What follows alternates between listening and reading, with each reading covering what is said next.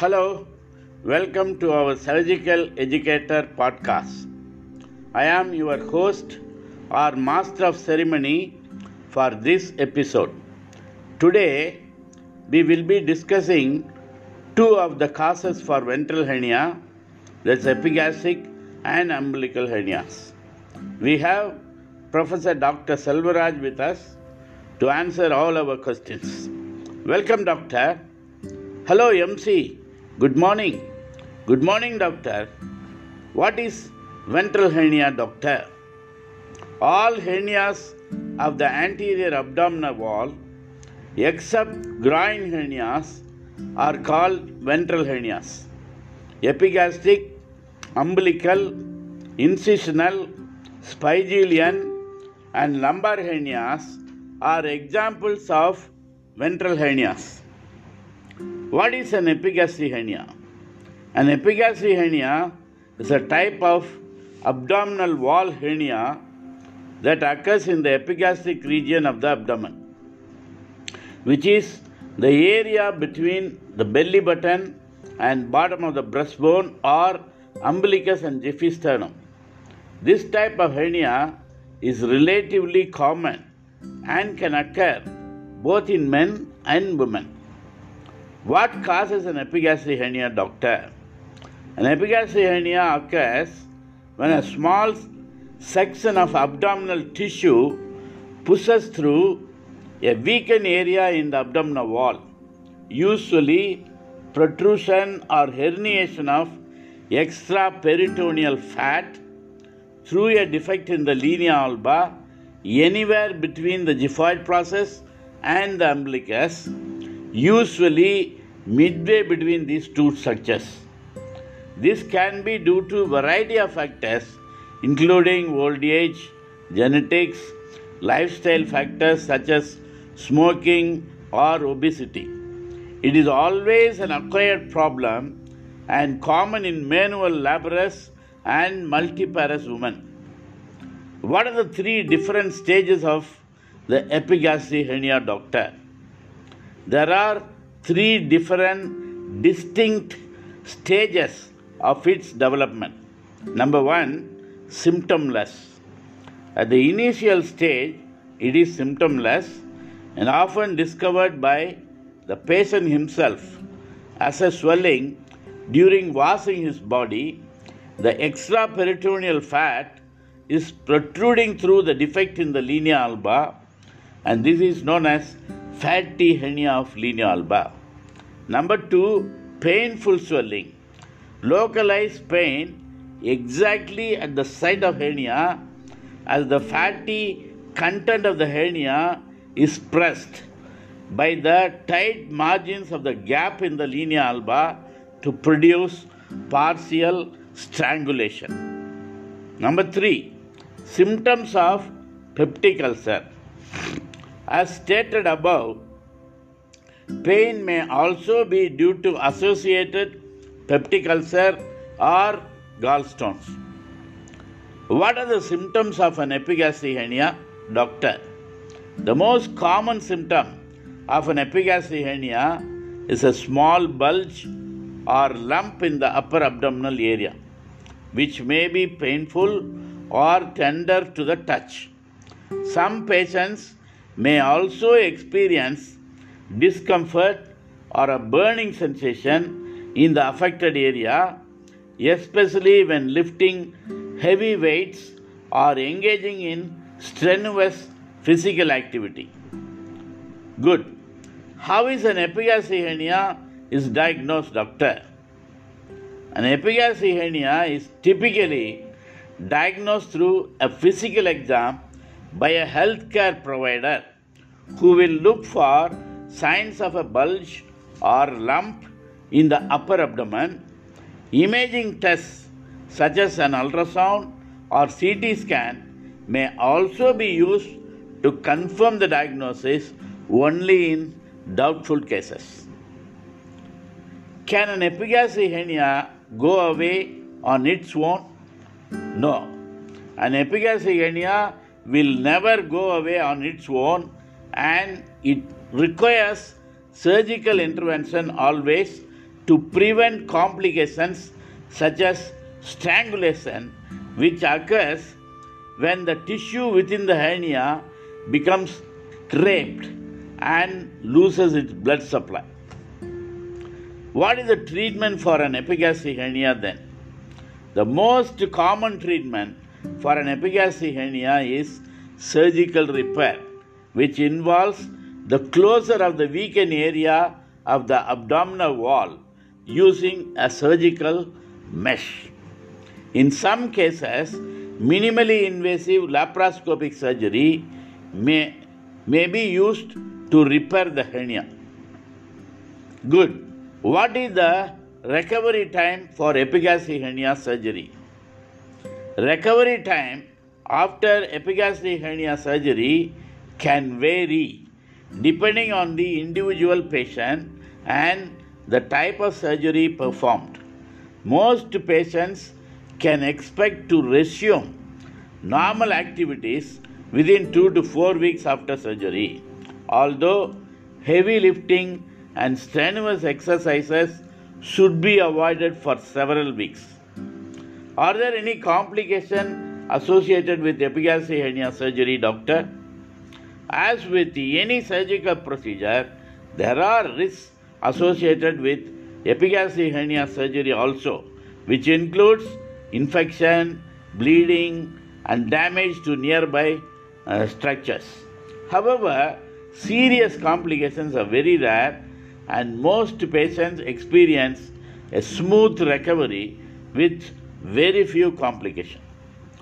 Thank you very much for answering questions on epigastric hernia, doctor. Now, let us discuss about umbilical hernia. What causes an umbilical hernia? An umbilical hernia occurs when a small section of abdominal tissue pushes through a weakened area in the abdominal wall around the belly button. This can occur both in children as congenital lesion or in adults as acquired lesion.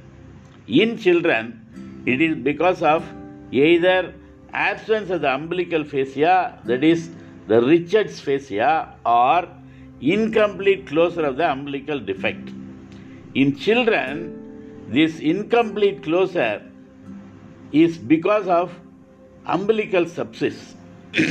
In adults, hernia does not protrude through the umbilical cicatrix.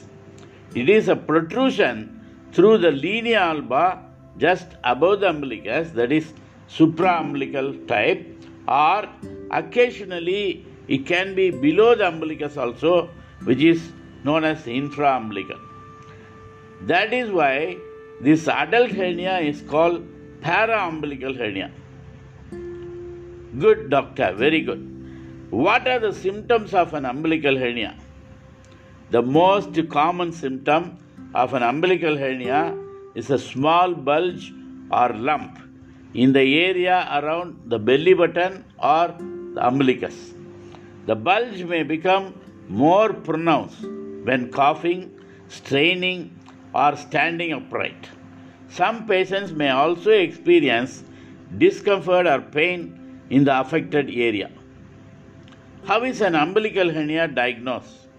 An umbilical hernia is typically diagnosed through a physical examination by a healthcare provider who will look for signs of a bulge or lump in the area around the belly button or umbilicus. Imaging tests such as an ultrasound or CT scan of the abdomen may also be used to confirm the diagnosis only in doubtful cases. So, how to differentiate between umbilical hernia from paraumbilical hernia, doctor? The abdominal contents usually bulge through the weak umbilical scar in case of umbilical hernia, whereas paraumbilical hernia, the herniation occurs through the linea alba above the umbilicus or rarely below the umbilicus also. Umbilical hernia is common in children, whereas paraumbilical hernia is common in adult patients.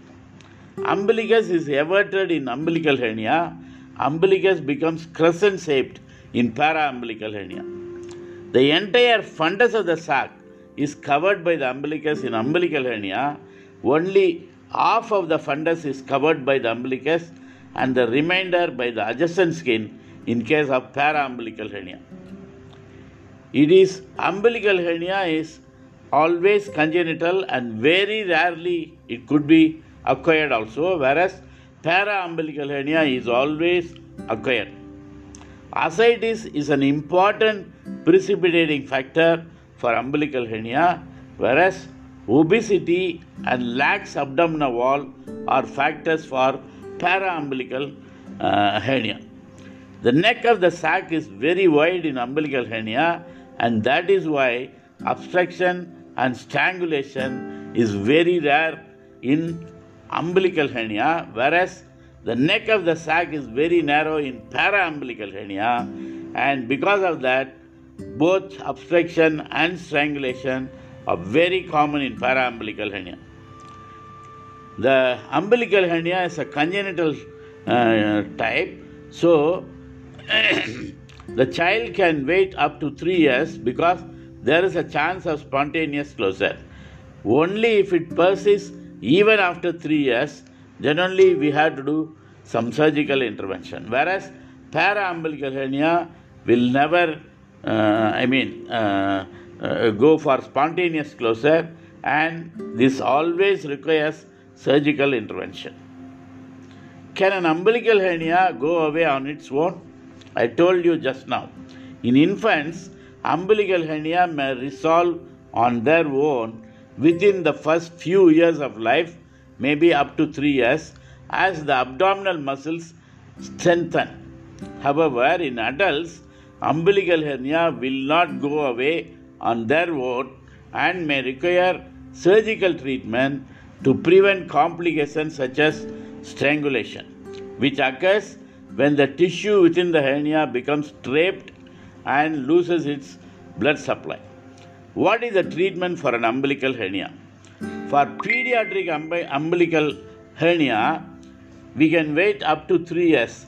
During this time, we have to do only conservative treatment or watchful waiting. And even after that period, if the hernia persists, then only we have to do surgery. Whereas for adult para-umbilical hernia, surgical repair must be done. In the past, we were doing Mayo's repair using double breasting closure technique, but nowadays we are doing either open overlay mesh repair or laparoscopic IPOM, that is intraperitoneal onlay mesh repair. Very good, doctor. What is the recovery time for umbilical hernia surgery? Recovery time after umbilical hernia surgery can vary depending on the individual patient and the type of surgery performed. Most patients can expect to resume normal activities within 2 to 4 weeks after surgery, although heavy weightlifting and strenuous exercises should be avoided for several weeks. Are there any complications associated with umbilical hernia surgery, doctor? As with any surgical procedure, there are risks associated with umbilical hernia surgery also, which includes infection, bleeding, and damage to nearby structures. However, serious complications are very rare, and most patients experience a smooth recovery with few complications. Thank you, Dr. Selvaraj, for answering all our questions. Thank you, MC, and see you in the next episode. That concludes our podcast on epigastric and umbilical hernias. We hope that this information has clarified this common type of hernias. If you have any further questions or concerns, be sure to talk with your healthcare provider. If you think that this Surgical Educator podcast is helpful to gain surgical knowledge, kindly give your honest ratings and review in Spotify or Apple podcast sites, and also subscribe to this channel. Thank you for listening, and join us again for our next episode where we will be discussing the other two causes for ventral hernia, namely incisional and spigelian hernias. Bye bye until we are going to meet you again in the next episode. Bye.